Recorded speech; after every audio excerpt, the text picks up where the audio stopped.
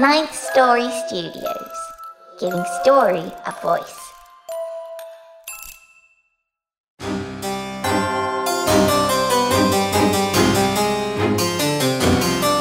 You're listening to The Wicked Library.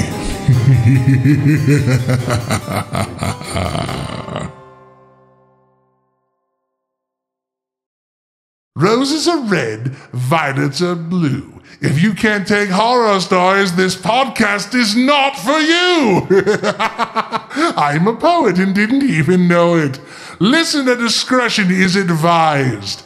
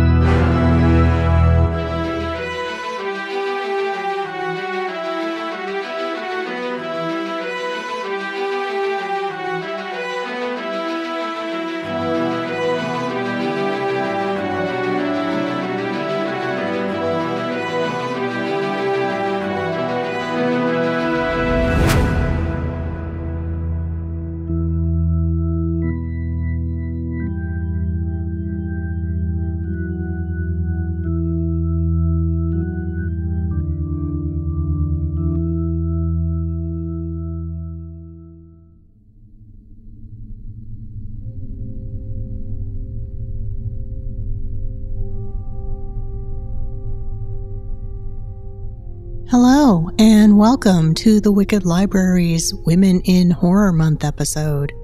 I'm Cynthia Lowman, an executive producer on the show, and I'm honored to be your host for this episode full of fantastic women horror writers. We are happy to participate in this important and significant initiative to support and showcase the work of women in horror. The playing field has never been more level than it is now, but that doesn't mean it is level. Women have been creating and contributing to the horror genre well before Mary Shelley's Frankenstein, on which her name wasn't published until the second edition. Women have helped make this genre what it is, from Mary Shelley to Shirley Jackson, to Nana Reeve Dew to Jessica McHugh, Octavia E. Butler to Anne Rice, Daphne du Maurier to Gwendolyn Keist. And these are just some of the writers. Explore more women in horror through film, music, television, art, voice acting. The list is endless.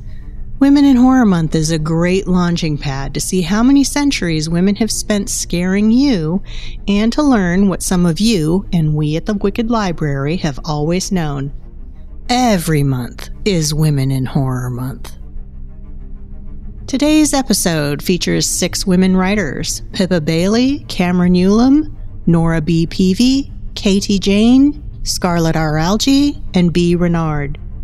If you enjoy these stories, please explore more of their work by visiting their bio pages at thewickedlibrary.com, where you can find other ways to support these excellent authors.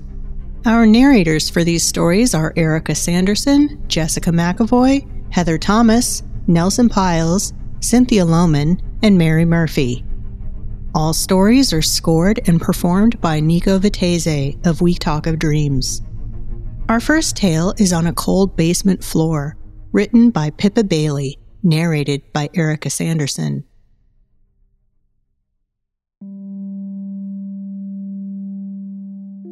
I scoop a stack of files from my desk and head out of the office towards the basement. At this time on a Friday, we don't have much left to file away, but it normally falls to me. Especially at this time of year, the festive period, when everyone is desperate to get home and force a glass of gin down their throat. I'm no different, although I'm more partial to a ginger beer. Penny and I got a brewing kit from Dad last Christmas. It's fantastic. I've still got a photo of Penny on my phone, blacked out on the bathroom floor. Brian, my manager, heads out of the courthouse. He forces the creaking ornate door back and props it open before swiping out with his ID badge. Kate, I'll see you Monday. I'm not in till Tuesday. See you Tuesday then. With Brian gone, I have the run of the place. Not that it makes much difference with all of the security cameras dotted about. The courthouse is a turreted carved stone monument to justice. The basement is half and half. The front is new brick, gloss painted and littered with spiders, However, the vault at the back, behind a 3-inch thick steel door, looks like a Gothic mortuary, which it once had been, with arched ceilings, crumbling stone, and row upon row of decaying files. I snatch the basement vault key from the front desk and swing it around my finger, like a jailer from an outdated crime film. The old ones are the best. I start whistling my favourite song, Can't Stop by the Red Hot Chili Peppers. Happy songs make work feel far less worky. I push the door to the basement steps open and wait, peering into the darkness. The lights hum and buzz before flashing a couple of times and stuttering on. Normally I start down the stairs before the lights come on, but being the last one in the building, it's always best to take precautions. When I say best, it's because Penny would kill me if I died or something. I know how that sounds, but it's totally accurate. She's vicious. I slip the key into the lock and twist. It clunks free, and I pop it into my pocket. I've heard horror stories of people accidentally being trapped inside, so I always keep the lock and key on me. I slide the thick steel bolt and wrench the heavy door open. A burst of cold air and plume of dust spiral out from the dark inside. I take a deep breath of stagnant air and step into the vault. The lights in here are motion activated, and more than once I found myself flailing in the black to get them back on. Beyond this room, corridors stretch onwards into the murky distance like the catacombs under Paris. Except, instead of skulls and bones, we have skeletal 60-year-old rusted metal shelving filled with aged cardboard boxes, like rows of wonky teeth. Each box is named and numbered to match the contents. Stepping into the second room, I release my breath, the stench of the vault creeping into my nostrils. Decay and mildew and old books. You know the smell. It's somewhere between vanillin and dust, if dust could really be described as a smell. I head around the corner into a corridor. The click of my shoes on the poured grey-painted concrete is muffled as the floor changes to dust and brick, clouds of orange coating my feet. I click my tongue against the roof of my mouth and count boxes, looking for the correct year and number. When pulling the mustier boxes, it's recommended to go slow. It gives you a chance to dodge a waterfall of desiccated beetle and spider carcasses. J29, J30, J31. Ah, there it is. I reach for the box and drag it over to one of the few tables dotted around, each littered with old note scraps, other items people had hunted down, acronym words and faded ink listing an array of case numbers. I flip the box open and flick to the right place before shoving the correct papers inside. That's about as complicated as it gets, unless it's one of those boxes shoved in the highest, furthest corners of the vault. I hate those cases. I squeeze sideways down a narrow pathway, dodging an array of rat poison traps in an attempt to keep my skirt away from the cobwebs. On Fridays, Penny meets me at the bus stop, and we pop into the local before walking home.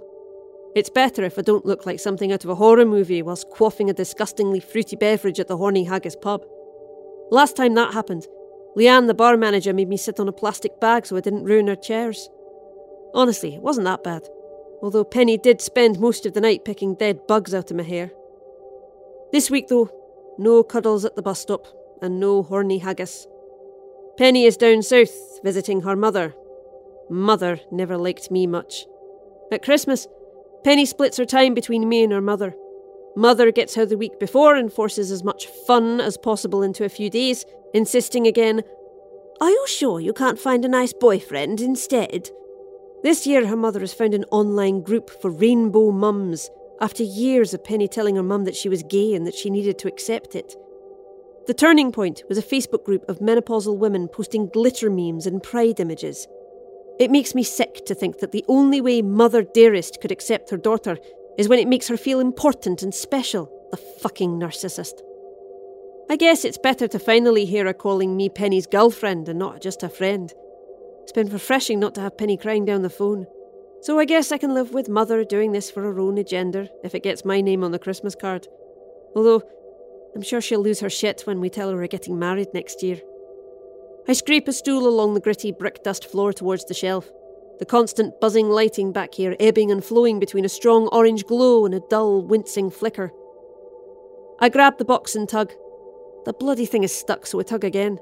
It shoots backwards like a lead weight, carrying me with it. I let go of the box, which continues to fly over my shoulders, spilling papers into the air. There's no time to reach for anything, though I'd like to say I have a triumphant moment and grasp a shelf and save myself. The stool slides out from under my feet and rockets across the room, and I hit the floor. My back, shoulders and head smash against the crumbled brickwork. After that, only dark. I awake in the pitch black to a throbbing pain in my head and the taste of blood, but luckily no pain anywhere else. I'd expected something, maybe a broken arm, shattered leg, at least some bruising. But I don't hurt anywhere but my head. I moved my hand towards the back of my head. I move my hand towards the back of my head. I move my hand towards the back of my head. My hand doesn't move. Nor does my arm. I try the other one. Nothing. No movement. Not even a quiver. Help! I think it's an instinctive thing people do, whether they know they're alone or not. We still scream and cry and beg if we think it's going to somehow save us from whatever terror we're facing. Help me! I kick my legs, but as I expect, they don't react. I turn my head. It creaks and twists, facing yet another wall of darkness. I couldn't have been out for that long, could I? I strain my ears for any sound. Bzzz. The lights hum like a hive of bees, but I see no flickering orange glow. I blink, and again, and again. Clunk. I know that sound too. That's the sound of the light shutting off. I cry, warm tears trickling down my face and plopping onto the dusty floor. I turn my head back and forth, trying to get the light to turn back on, but it isn't enough. How long until Monday? No one's going to find me until next week. I lie for what feels like hours. My tears run dry, and the cold bites at my nose and lips. Sleepy, I whistle to try and stay awake. Can't stop, looping over and over, growing quieter with every rendition, until it too fades to nothing.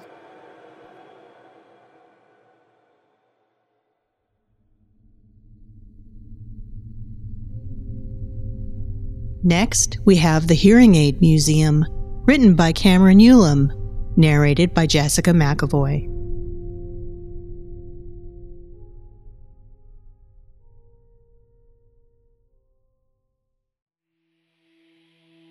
A choking vacuum cleaner hummed across the therapy room's carpeting, drowning out the thunderstorm that currently pelted university grounds. Danny Russo, a graduate student of the speech and hearing department, pulled its cord from the wall, stepping back to assess her work. Clean as a whistle. She would eat off that carpet, but she knew the atrocities which may have spilt into the fibers. Speech therapy wasn't always a cushy job. Sometimes the clients were pleasant, smiling children, budding to practice their R sounds.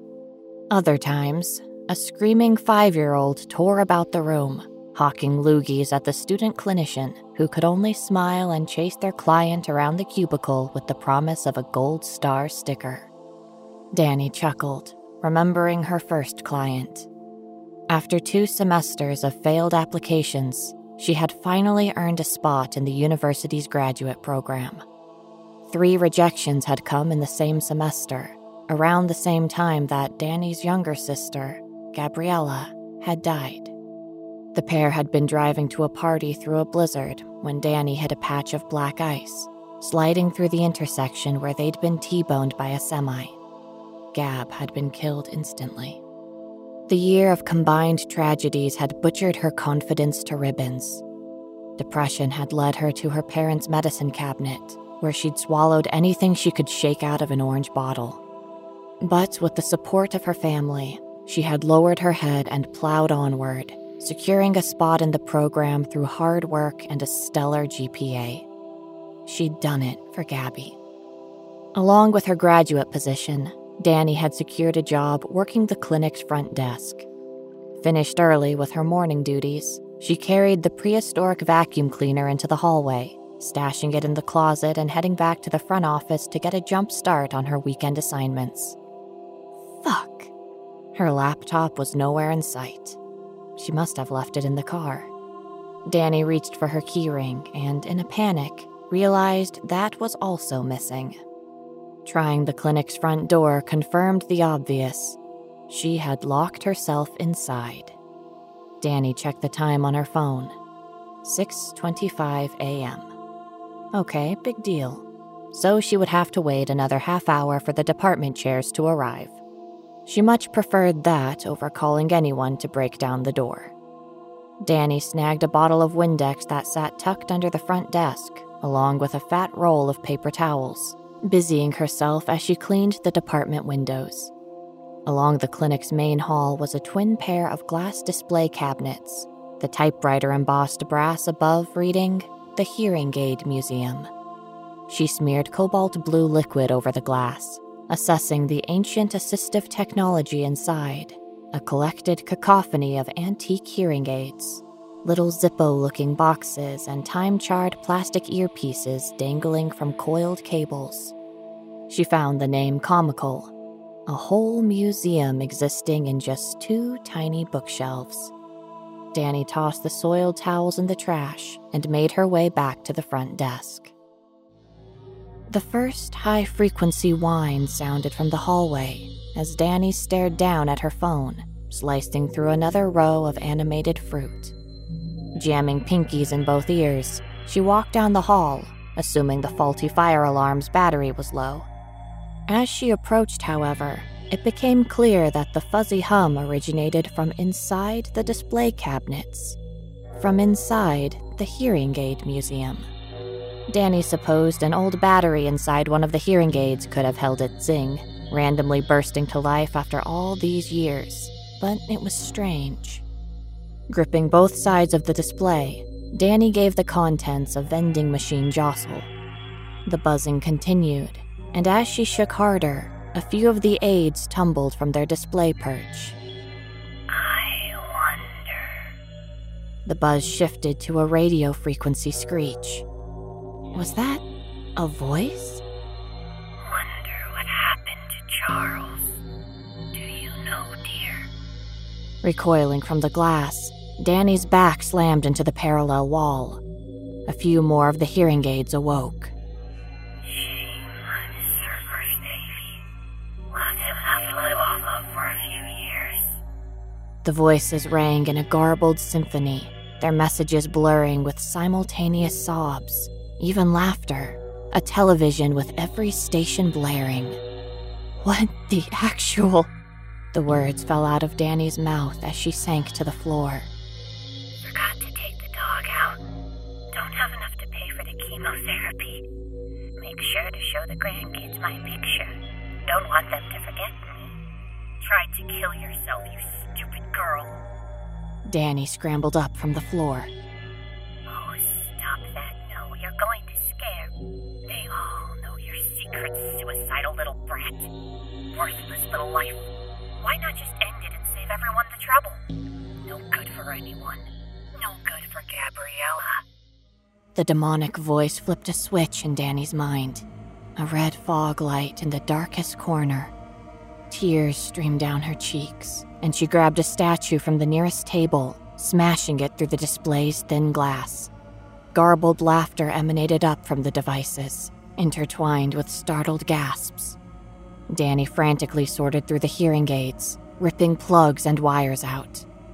They bleated on, warbling and shrieking, whispering, crying. It was too much. Danny would just plug her ears, run back up to the front desk and blare music on her cell phone until someone arrived. Danny. My head. Danny. A too familiar voice, one that froze the air where it hung in her lungs. You weren't paying attention. Now I'm here, all alone in this place. It's your fault, Danny. No. The words sighed out of her. Oh, yes. You did this.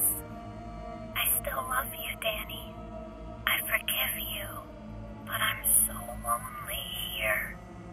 Something wet dripped from Danny's elbow.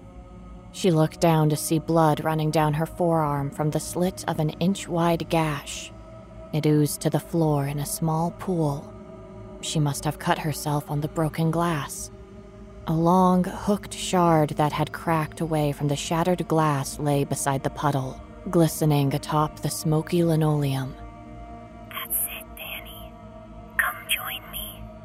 We can be together. Don't you want to be together forever? Guilt ravaged her heart. It had been an accident.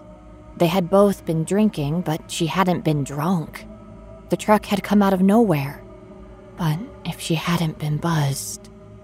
Danny bent at the knees, lifting the glass and cradling it in her shaking hands. Is that really you, Gab? No, don't listen to it. That's not your sister. Run, girl. It wants you. Shut up! A voice cried out in pain, and the sound of Danny's sister's voice dripped back into her ears. It was heaven to hear her again. Danny had begged for the chance so many nights. Just one more chance to say, I love you. But was there a better option? Could she really see her sister again? Be with her. You can be with me, Danny.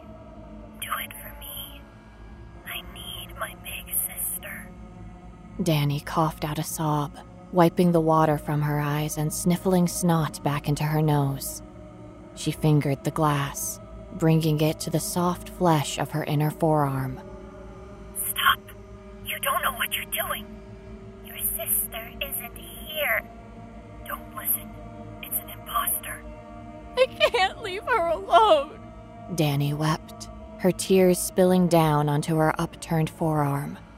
The glass shard now hovered atop her pale, smooth skin. Without warning, one of the hearing aids flew out from the shattered cabinet, its hard plastic striking Danny like a BB in the temple. Her hand flew to her head, dropping the shard as she stumbled backwards. Her flat slid across a patch of wetness, a small puddle of her own blood. The world spun out from below as the back of Danny's head bounced off the floor. As she drifted into blackness, a voice cooed out from the hearing aid that lay next to her ear. Hush now. We're all done. You're going to be okay. Just hold on.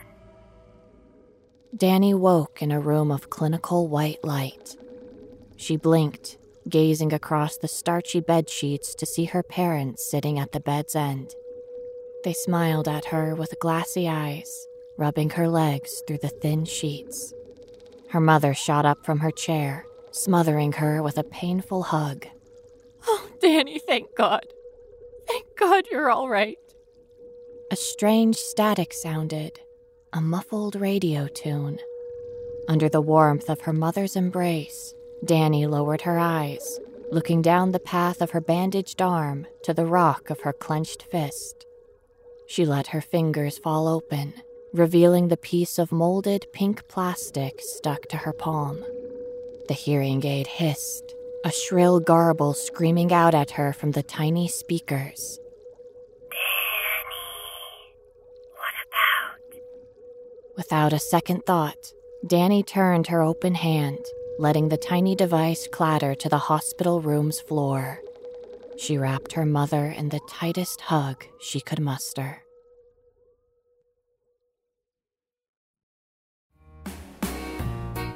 Where do you think you're going? There's more story to come! Don't you want us to keep the lights on?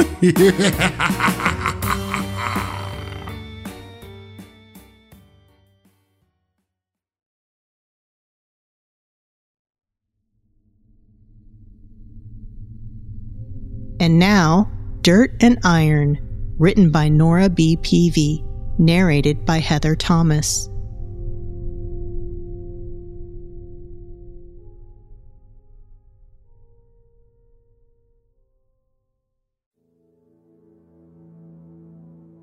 I stood in the morgue, my hands cradling my stomach, sheltering the baby inside me. Nobody knew I was pregnant. A tiny child lay on the sterile table, waterlogged and bloodless. Her chest revealed deep gashes. I didn't want to pull the white sheet back further.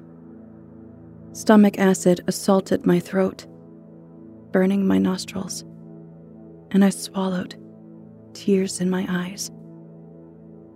I've seen enough. I turned away, wincing as the heavy steel door slammed shut. In the harsh lighting, I felt vulnerable and exposed. What else was found? A bunch of decapitated rabbits and 4 dogs. Another morgue locker slid open. And this. I glanced at the drawer's contents. My God, what is that? The corpse, slimy and matted, resembled a medium-sized canine with the skull of a reptile. The stink of rancid skunk polluted the air. My hand went to my throat, my fingers twisting the petite jade beads Holly gave me on our anniversary. I see why you called in Milwaukee area paranormal investigators. Right now, the town thinks we're dealing with a pack of rabid coyotes. But, as you can see, we are dealing with an unprecedented monster. Shady Lake Resort hadn't changed much as I pulled up to the rec hall in my bug-splattered Corolla. Mac waited for me, his Irish setter Mazzy grinning by his side. Mac. I accepted a hug from him, breathing in the familiar scent of lawnmower oil I remembered from childhood. For a split second, an image of Mac and my father drinking a cold beer and playing cribbage flickered. We were all sorry to hear about your father, Amber. I put you in your usual cottage. She's been renovated since your last visit. Thank you, Mac. It's good to be back home. We walked together, pine needles soft beneath our feet. I'd like you to keep Mazzy. Dot and I are staying down the road, but I'd feel better if you weren't alone. I've already moved her things over, and I stocked the kitchen with the groceries you requested. Mac, I can't take your dog from you. Nonsense. I insist. If anything happened to Dick's daughter, I'd never forgive myself. Can't be too careful in these woods. And the weatherman says we got a big storm coming in tonight. Dot put some extra wood by the fireplaces and an extra blanket on the bed. It still gets chilly up here before summer really settles in. He winked. It was just past 6. Mazzy and I had retreated to the bedroom. A fire crackled, warding off the night's chill. The room smelled musty. A storm beat its angry fists against the windows. Slashes of lightning backlit the pines between dramatic cracks of thunder as water streamed down the windows.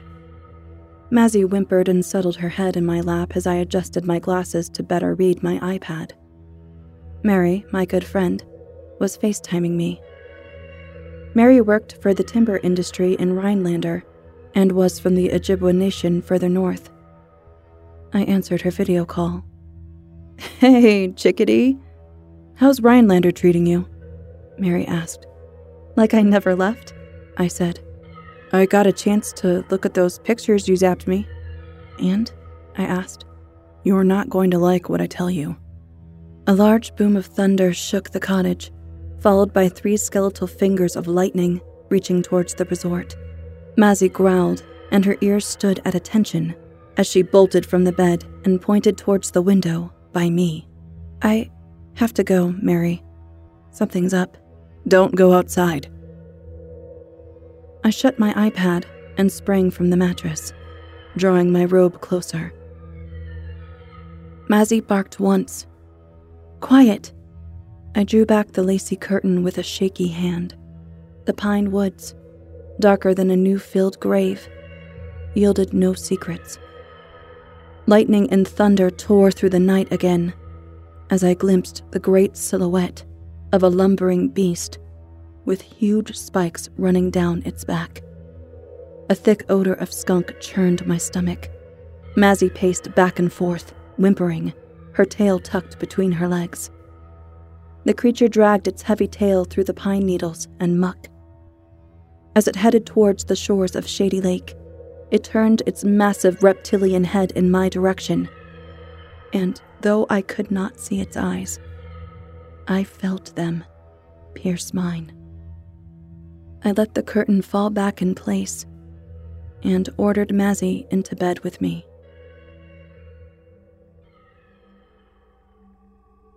To my surprise, I managed to fall asleep and woke to a warm, wet tongue on my cheek and my cell ringing. I groaned, pushed Mazzy aside, and groped for my phone on the nightstand. Hello? Coffee incoming in 10. I'll meet you at the door with Mac. And be forewarned, he's bringing an AR-15. I mumbled an incoherent response to Mary, tossed my phone on the bed, and was just tying my hiking boots when I heard a rapping at my door. Mazzy was too involved in her breakfast to greet anyone. I squinted at the two people on my doorstep, the screen door banging behind me. So, has our hodag come to visit yet? Max smiled as I frowned at the rifle slung over his shoulder, and took the cup of coffee he offered. Something was creeping about in the woods last night. I saw it heading for the shore. Did it smell like a skunk? Mary bent to inspect the bushes flanking the steps and plucked something from a branch. She sniffed, grimaced, and held up a wet knot of gray-green fur about 2 inches long. The last hodag was captured in 1893. It had a giant frog's head, green eyes, fangs, 2 horns like a bull, the body of a dinosaur, its spine and tail ridged with sharp spears. It preferred a diet of white bulldogs, though it also ate fish, and it smelled like skunk or rotting meat. It also breathed fire and smoke, like a dragon. Mac guffawed, following Mary as she led us into the woods. The hodag is just a local legend. Further north, the Ojibwe speak of Mishipeshu, the Great Lynx, an underwater god with the body of a feline. Her back and tail are covered in scales, and she's described as a reptile. Mishipeshu blesses the fishermen and heals people with her scale medicine. But she also destroys boats by creating violent whirlpools and giant waves. Why would Mishipeshu be here? I ducked to avoid a low-hanging pine branch as we neared Shady Lake's shore. The morning birdsong swelled in stark contrast to the storm of last night. Because the children of Mishipeshu were threatened. Last week, I heard the loggers talking about a deformed coyote pup they shot. Mishipeshu is angry because we killed her baby, and she will not rest. Mary knelt, gesturing for us to be quiet. There's a cave a little way from here. Do you hear that? Mac's hand tightened around the strap of his AR-15 as we craned our necks. I hear it. A gurgling, watery cooing, and a trilling response. Mary nodded. Yes. Mac dropped his coffee and knocked me to the ground, spilling my cup as he charged ahead. Mac! No! We heard a volley of bullets. Mary dropped her coffee. Our ears rang as we hurried. Mac leaned against a tree outside the low entrance to the cave, panting and sweating. As Mary and I knelt, the beam of light from Mary's flashlight revealed the mother with her tail drawn around her babies to protect them. Shiny blood matted her thick coat and crept across the nest of dried leaves she'd built, traveling in channels along the stone floor. A large hole in her side exposed a broken rib cage, and the 4 tiny young huddled against her, their eyes wide open, holes in their heads or necks. One baby mewled, its teeth stained sanguine. It tried to lift its weak head before falling silent. The smell of dirt and iron was cloying and overbearing. Coffee and stomach acid splashed my boots as I squatted there. What if someone shot my baby? I caressed my stomach, sobbing and trembling as I wiped my hand across my mouth. Mac knelt beside us. I got them. You got them. And you have no idea what you've done. You've unleashed the wrath of Mishipeshu. She will come back. Mary glared at Mac and bowed her head in prayer. They're gone. Mac stood. What do you mean, they're gone? They can't be gone. I knelt and shone my flashlight into the cave, steeling my stomach for the sight of the slaughtered mother and children. But there was nothing. Not even a speck of blood. Mishipeshu has gone back to the lake. Mary lit a sage smudge stick and sprinkled tobacco on the floor of the cave. Mishipeshu, please accept this offering of tobacco. Mr. Wind, please help Mr. Sage cleanse this cave from anger and violence. Mr. Sage, let there be light and love where there was darkness and fear. As Mary continued to pray, the air became lighter. Tears ran down my cheeks, and I cradled my stomach, thinking of the precious life growing inside me. Mac stalked off towards the beach. Mary shook her head. He disrespects Mishipeshu. I know, I whispered. I'm so sorry. It's not you who needs to make amends. Mishipeshu will come to collect her debt in her own time. Help! For God's sake, help me! Max screamed. Mary and I rushed through the pines to the shore, in time to see Max struggling in Mishipeshu's gigantic jaws. Crimson swirls spread as Mishipeshu vanished beneath the waves.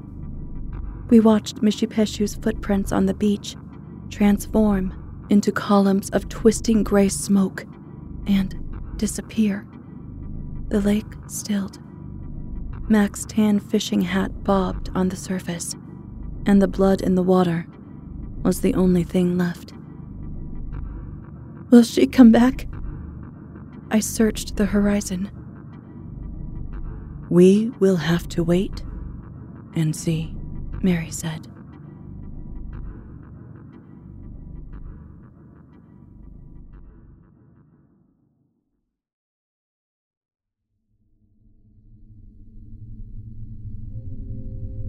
Next up is Junie Proctor's Panties, written by Katie Jane, narrated by Nelson Piles.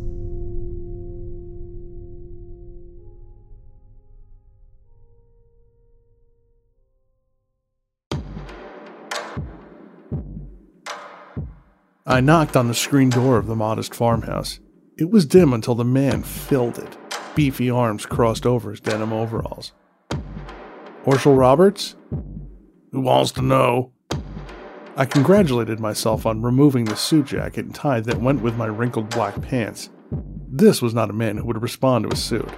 He was much older than the picture I had in my out-of-date files. Well, boy, who wants to know? I'm injured cold. I work for Believe magazine. I came to talk to you about the windmill. Ain't been no windmills here for better than 40 years. I know that, sir. I'd like to interview you about the incident.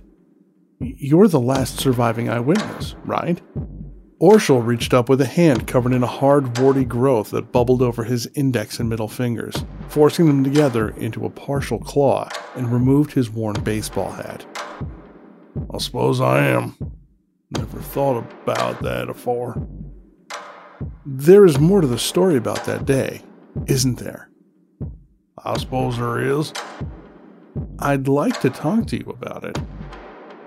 He faded into the darkness of the house and reappeared with keys in hand. The screen door slammed behind him, and he motioned to a faded blue pickup truck. Come on, boy. Let's go see the windmill. I climbed in and settled into the worn seat. We drove through town, which had a distinct lack of people. The schoolyard was vacant and boarded up. There had not been a birth in farmland Iowa since 1965. No kids, no school, Orshel said, seeming to read my mind.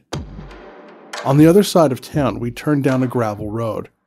Metallic pings chased us until we got to another farmhouse. It started here on the Proctor farm when the windmill collapsed. At least that's what the paper wanted us to believe, and that Blue Book GI man. It weren't like that windmill just fell, though. It stood 100 years before I came in, and it would have stood 100 more if it weren't for that drunk Martian man. Martian man? Orshel nodded and got out of the truck, beckoning me to the edge of a hill. Me and Junie Proctor was sitting under that big tree. He pointed with that warty claw to an old oak tree partway up the hill from us. Kissing under the stars. I was sweet-talking that girl so hard her panties would have melted if I hadn't already gotten them offen her. He smiled with Indian corn rows of teeth. That girl, rev a guy up. She got the Martian cancer and died. First to go, 6 months after the windmill. He dabbed the moisture from his forehead with a ragged piece of cloth and tucked his cap into his back pocket. He started toward the farmhouse and I followed. We were hot and heavy and we saw the flash, brighter than the sun. That wooden door down there used to be a well. That's where the windmill was. That flash came out of nowhere and went streaking across the sky, blew the windmill to bits. Good thing I was on top of Junie, saved us explaining why she had splinters in her titties. My back got the brunt of that. Of course, it was only a fireball after the newspaper reporter wrote about. Truth was too weird. Weren't no fireball, it was a goddamn Martian saucer. Nothing left of the windmill but a pile of toothpicks. Stupid idiot must have been drunker than a skunk. Plowed right into the hill before he stopped. I squatted down, picking up some dirt and putting it in a baggie I retrieved from my pocket. It smelled like burnt aluminum foil. Didn't smell like that before the crash. I nodded. Me and Junie were in shock, I guess, just staring. The shiny saucer just sat there making all kind of weird noises. Then a hatch opened and a little green man climbed out. We could tell he weren't quite right. Crawled out real slow-like, shaking his head. Junie screamed and he grabbed his head like his skull might split apart. The man was green? Was he wearing a suit or anything? Greener than my John Deere tractor, naked as newborn babe. Orshel limped over to the door that was bolted onto a pad of concrete and secured with a padlock. Junie started to go over to the Martian man, and before I knew it, he had his head in her lap. She's always a sucker for a stray, especially sickin'. He made it sound like he was about to puke, and the next thing I knew, Junie's covered in bright pink snot. I reached for my hanky, and when it wasn't there, I looked down and picked it up off the ground. Martian closed his eyes and they disappeared flat into his head. So he was still alive? My report said there were no survivors. They don't ask if you're slow before they hand you those fancy degrees and set you loose on the public, do they? Of course he was alive. Keep up, boy. Junie was holding that big old Martian head trying to wipe herself off. That's when her daddy came out and yanked her up like a rag doll. That Martian man's head slammed down on the concrete slab and bust like a watermelon. You think that Martian gunk's got anything to do with everyone's cancer? I mean, everyone in town has got some kind. Most got this weird shit. He offered his hand. Damnedest thing, this started out as a wart on my pecker. I thought I had the chlamydia, but others got the inside kind that just eats you up. What kind did Junie have? The eat you up on the insides kind, lady cancer, took her less than 6 months. Anyway, a little later that night, 2 guys all dressed in black showed up, in sunglasses. Then the military type showed up, chasing people off, taking pictures, setting up tents, tearing up the farm. Old man Proctor liked to blow the gasket. Pretty soon they loaded everything back up and left. People started getting sick right quick after that. Junie's family went first. Since then, there's been everything from booby cancer to gut cancer. This had also been in the report. Come on, boy, or May will get us some grub. We returned to the house and I checked my watch, noting that the radiation counter was getting dangerously high. Ora May was Orshul's wife, and she brought lemonade. The warty growth covered one side of her face as well as big patches on both sides of her body, with 2 lobster claws instead of 1. Ain't she the prettiest thing you ever saw? I nodded while Ora May flashed me a lopsided smile. Hey, I got some newspaper clippings from then. Would that help? Sure. Orshul went down a hallway and reappeared a few minutes later with a metal filing box. He set it on the table and handed me a key. I noticed that the little red radiation indicator light on my watch was blinking faster. Whatever was in there was hot. I flipped the lid and peered inside. On top was a fluorescent pink-stained piece of fabric. I lifted it out and started to lay it flat on the coffee table. It crunched as I realized it was a pair of panties. Orshul jumped up and grabbed them. Best not to tell the missus about that. I always thought that was my hanky. He laughed. She thinks hers are the only panties I got ever gotten in. He stuffed the panties in his pocket. My attention returned to the clippings. Orshul began to make a sound like a hot air balloon filling. The shotgun pump made me look up. His face had begun to split in the middle. You're one of those guys that flashed us with your pen back then, ain't you? That's ridiculous, Orshul. I reached slowly for my pocket and tried to pull out my neuralizer without alerting him. Chunks of warty growth began to push out of cracks in his skin, revealing a lobster-like creature. He started toward me, his claws snipping furiously. I stood and yanked the neuralizer out, twisting the head to the zap setting. Ora May joined Orshul, both fully shedding their human skins and clicking wildly. I pushed the button on the neuralizer and closed my eyes, covering my head with my arms as they exploded into a shower of thick, pink goo. It rained for a full minute in the small living room. I pulled out another baggie, opening it with a puff, stepping over Orshul's head.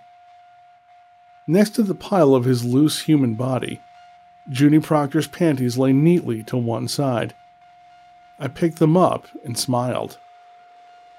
Nothing left to do but call in the cleanup crew. Junie Proctor wouldn't be getting anyone else in trouble with her panties.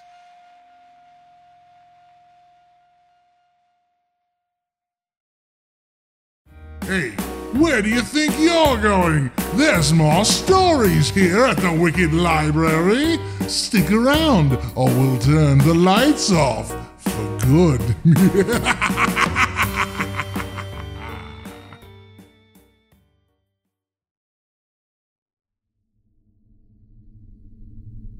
Our next tale is I Love Every Part of You, written by Scarlett R. Algie, narrated by Cynthia Lowman.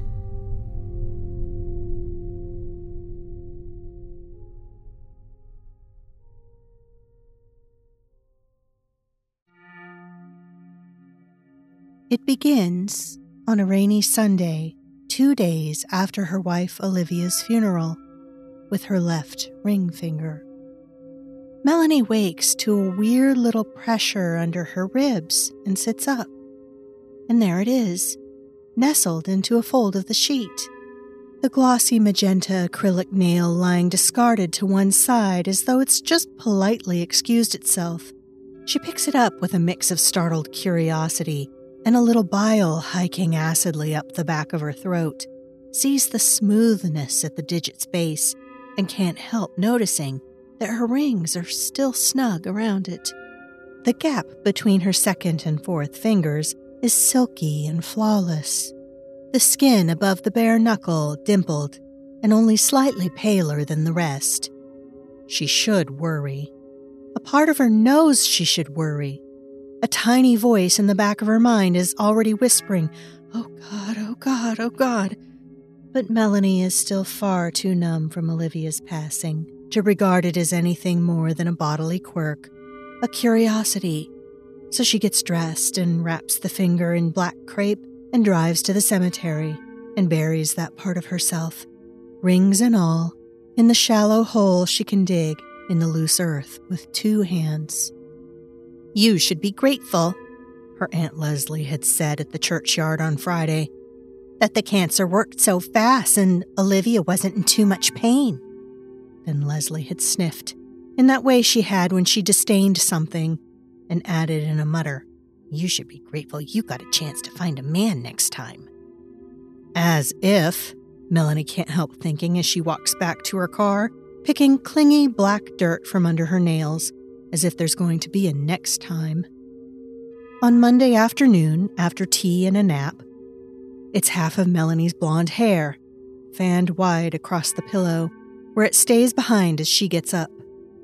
On Tuesday, she's standing in front of the bedroom mirror, gingerly brushing out the rest, when it all just tugs loose, with a painless, not quite pop, a noise she hears only inside her head. No obvious flaws, no stubble, no bloody roots.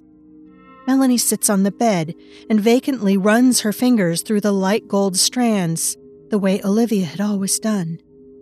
"Love every part of you," Olivia had said so many times, even at the end when she could barely speak.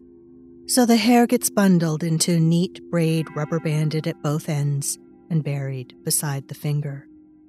At least people will only think she's shaved it.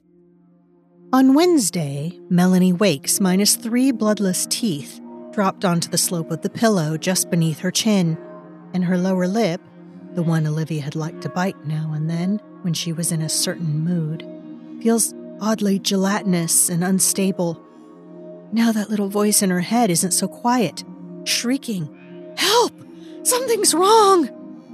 So this time, Melanie wraps the teeth in a square of paper towel and goes to her doctor. She gets stared at by multiple sets of eyes, prodded with the end of a pen, not with fingers. There are scribblings and fake sympathetic murmurs. "Are you eating? Do you feel well? Are you sure you haven't hurt yourself?" To which Melanie just bows her bare head and holds out her gapped hand and says, "Do you see wounds? Do you see scars?" with a whistle through the gaps in her gums. "Stress," is the uncertain verdict, and a prescription changes hands. Melanie's staring at it in the car when the rest of her teeth shed in a rattling cascade that bounces off her knees, scattering onto the rubber floor mat around her feet, bouncing and clicking together like miniature mahjong tiles. It takes her half an hour to collect them all, to pick them out of crevices and shoelaces and account for them. By then, Melanie almost thinks she knows what's going on. She can practically hear Olivia beside her.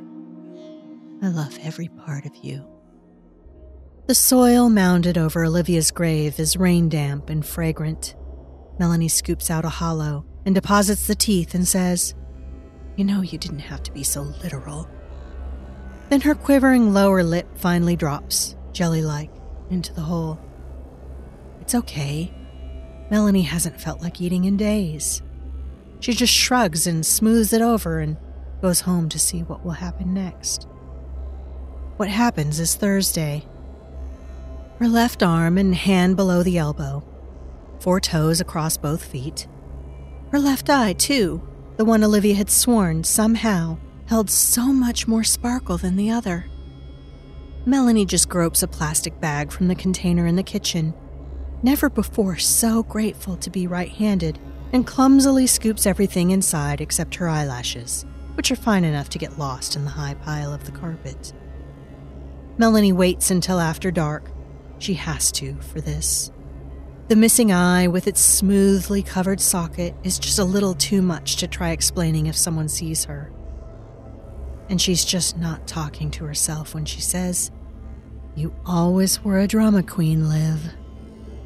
This time, digging a proper hole is out of the question, so Melanie attacks the side of the heaped, drying soil with hand and feet, unsteadily carving out a place for herself.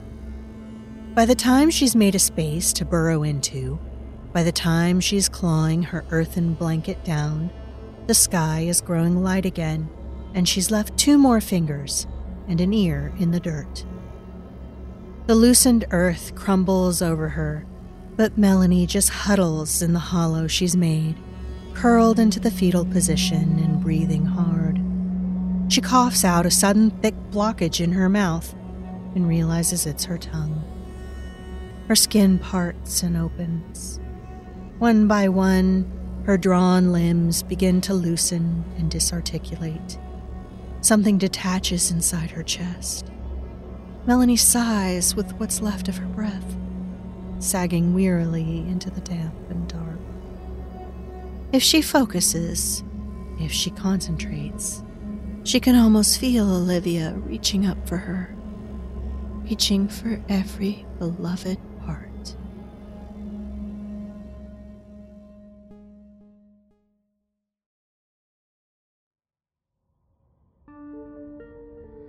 How many choices do you make in a day? In a year? In a lifetime? How many really matter in the end? Do you agonize over the small ones and avoid the important ones? Here on my lift, in this place where all things are possible, your choice matters. Your choices require sacrifice. Will you make the right one?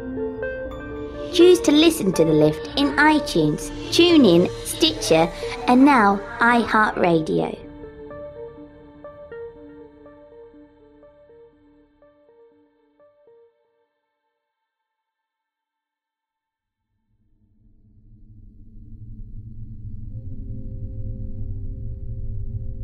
Closing out the show is Digital Olives, written by B. Renard, narrated by Mary Murphy.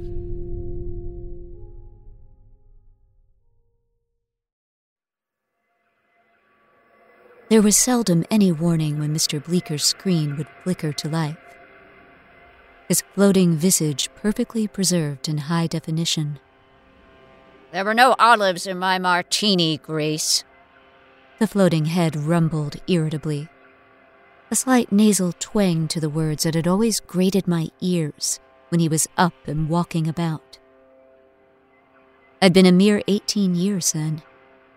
Just an intern when the exodus had occurred. "I'm terribly sorry, sir. The virtual module didn't mention a drinks menu, but I should have thought to check." The image sighed. "Ugh, well corrected. I haven't had a decent cocktail since the Ice Age started." "It's usually referred to as the exodus," I said carelessly, and my employer scowled. "Sounds like something any Lotus would say. They're usually melodramatic about these sorts of things. There can't be an exodus if we haven't left." I bit my tongue, as I'd done for years, and tried to think gratefully of my employers stretched out in frozen beds upstairs to preserve their lives from the crop lights, while they screeched about olives and the latest trends in virtual reality. Apparently, even uploaded personalities needed to socially drink. It was one of the first things they tried to replicate. But getting the specifics of taste and smell and the chill ice of a glass in your hand had taken almost 6 years of research. Stupid of me, not to check for olives. Of course, sir. I'm sorry. I'll take care of it immediately. Stick it on my account with them. I'll review it later. I've deposited your daily credit with Harold's Market, as usual. I think Dahlia might have some errands for you later, when she finished with the daily redundancy checks. Of course, sir. The screen flickered off again, leaving me standing in an impressive office that boasted a lovely view of towering skyscrapers and the sparkling river below. It was otherwise devoid of charm. But by now I'd spent so many waking hours here that I almost didn't see any of it anymore. Just the screens, the river, and the incessant demands for more. I took the elevator upstairs, passing by Dahlia Bleeker's latest tire as I moved down the hall to check on the cryopods. She looked miserable, which is about what I'd expect. The Exodus, no, the Ice Age, hadn't sat well with everyone, and Dahlia was particularly cranky about it. Her first assistant had been with her for years, but it only lasted a mere 6 months after the wealthy, famous, and fortunate had fled to their digital elysiums for refuge. Ever since then, she'd fired someone nearly every month for failing to meet her standards. If I'm being honest, I think she's just bored. Boredom is such a lavishly stultified privilege nowadays. Excuse me? Dahlia's assistant said, as I hurried past. I hadn't bothered to learn her name. It was obvious this one wasn't going to last any longer than the others had. Yes? I said, coming to a reluctant stop. How long have you worked here? The girl asked, a slight wobble to her voice. Well, I'm not sure Madame Bleeker is happy with me. I think she won't renew me for tomorrow. Well, at least this one is self-aware, I thought, then sighed internally. Come on, be nice. No reason to make her life worse than it already is. Almost 7 years, I said. May I make a suggestion? She nodded, and I sighed. She's bored. They all are. They can't go to work, or dine, or entertain, so we bring it here. I don't want to be any Lotus again, she whispered, almost too quietly to hear. Not again. Everyone has been in this house, I said gently, too tired to summon as much empathy as I should have. That's why they send credit to the shops. Understand? You can't save what you don't have, and you can't bargain when 5 others would gladly replace you for even half of that. She's my 15th mistress this year, she said, drooping visibly. I didn't know what to say to that. It wasn't an unusual amount, not with daily contract renewals and store credit, but I understood the desperation.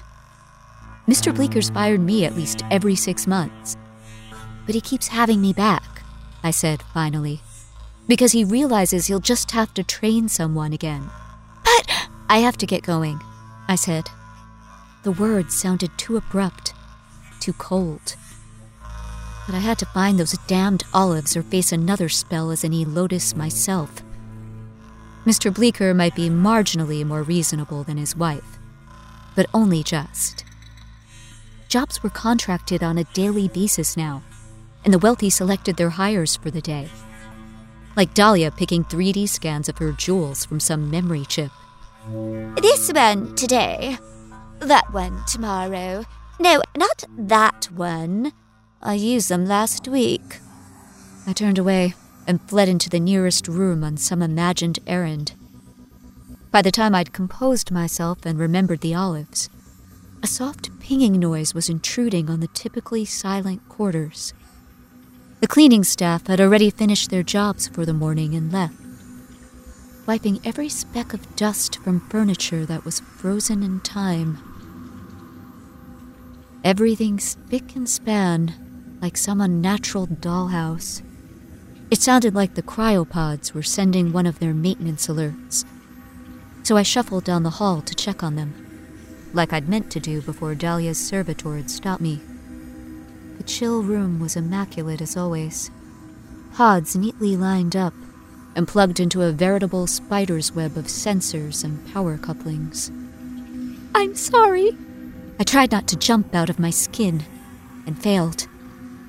Dahlia's servitor stood there, tears running down her face, eyes empty.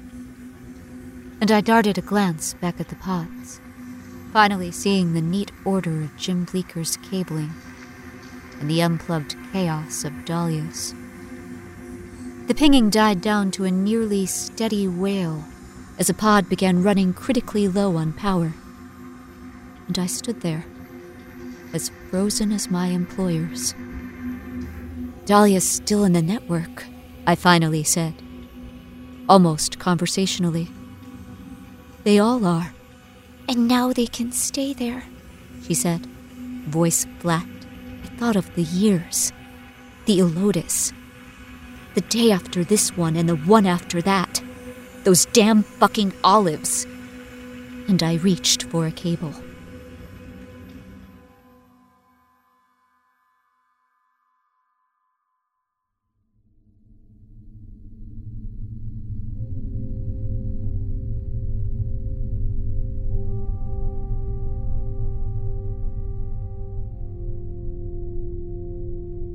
The music for The Wicked Library is composed by Tony Rosick. The showrunner and producer is Daniel Foytek. Executive producer and editor is Scarlett Algie. Executive producer and creator is Nelson Piles. Art and social media director, Jeanette Andromeda. And as always, our resident corpse, the librarian. The Wicked Library is a 9th Story studio production. Please visit us at thewickedlibrary.com.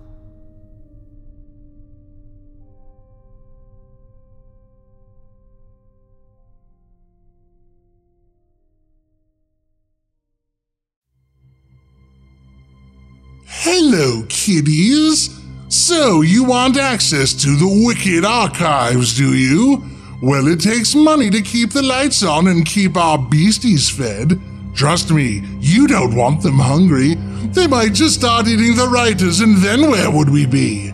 Visit our Patreon page at patreon.com/wickedlibrary and pledge your support to the show. For $2 a month, I'll give you a key to our collection of classic episodes. For $5 a month, I'll let you hear the bonus stories before the rest of our listeners. Even more tantalizing rewards await for those who want to sacrifice more to us. Over 70 classic episodes are lurking deep in the private area of the library, just waiting to be heard by you. Pledge yourself to the library today, and you'll be ours forever. You're going to like it here, I think.